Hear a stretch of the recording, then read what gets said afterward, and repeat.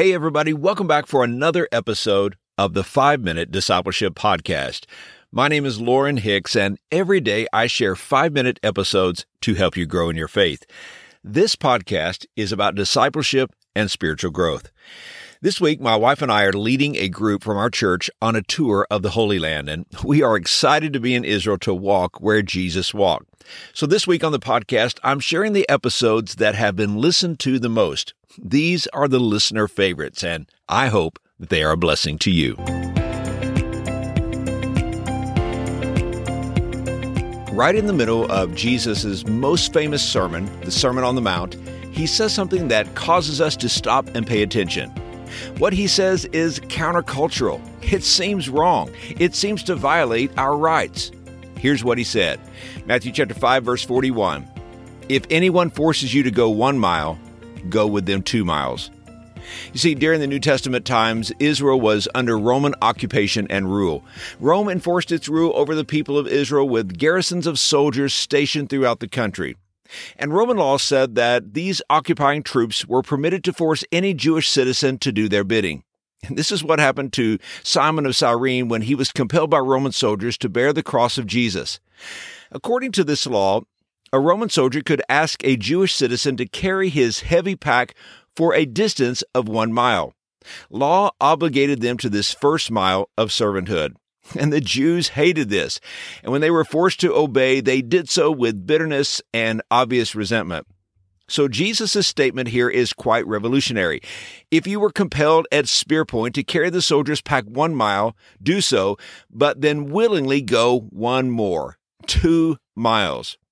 Imagine you're living in Israel and you are going about your day. No doubt you have a lot of responsibilities with work and your family. As you're going about your business, a Roman soldier stops you on the street and forces you to carry his heavy pack 1 mile. Your day is now interrupted, and when it's over, you will be 1 mile away from where you need to be. So now you have to walk back 1 mile to where you were. There would have been a gasp in the audience as Jesus shared this teaching. The crowd would be murmuring, "Why would we carry it a second mile? It's bad enough that we have to carry it 1 mile." Imagine the soldier forcing you to carry their heavy backpack for 1 mile.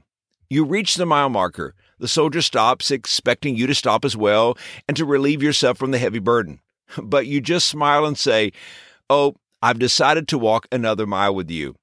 And what might happen as you walk that extra mile?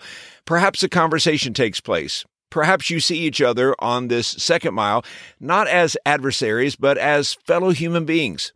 Perhaps the oppressor says to you, "No one has ever volunteered to go an extra mile before."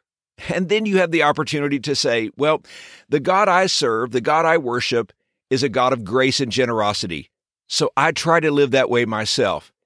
You have now witnessed through your actions and your words.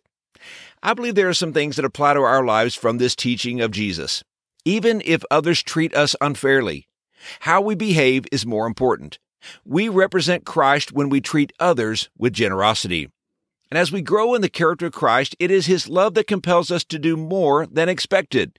Anyone can do the minimum. Anyone can meet the lowest standards of expectation. Jesus is challenging us to serve others with His love. He's calling us to give of ourselves and to live with a greater generosity. Now, we admit it's not natural for us to want to go the second mile. It does require the strength of the Holy Spirit. It's not our natural tendency. We need God's strength.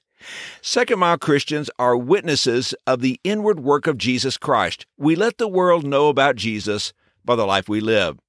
Even your work ethic can be a testimony of your faith in Christ. Many employees tend to do as little as possible, but Jesus changes our character, which impacts the effort with which we approach our employment. It is now an integrity issue. When we go the second mile, people will notice, and it gives testimony to Christ. And even if they don't notice, God notices, and He keeps a record. And here's today's challenge. Listen today for the voice of the Holy Spirit. He may lead you to go the second mile. And as you do, go with the sweet Spirit and let your life be a testimony of God's grace. Hey, thanks again for joining me for today's episode. If you're encouraged by this podcast, can I invite you to share it with someone else? Maybe text a friend or family member and invite them to listen in. I hope you have a wonderful day. And until next time, let's continue on our journey as followers of Jesus.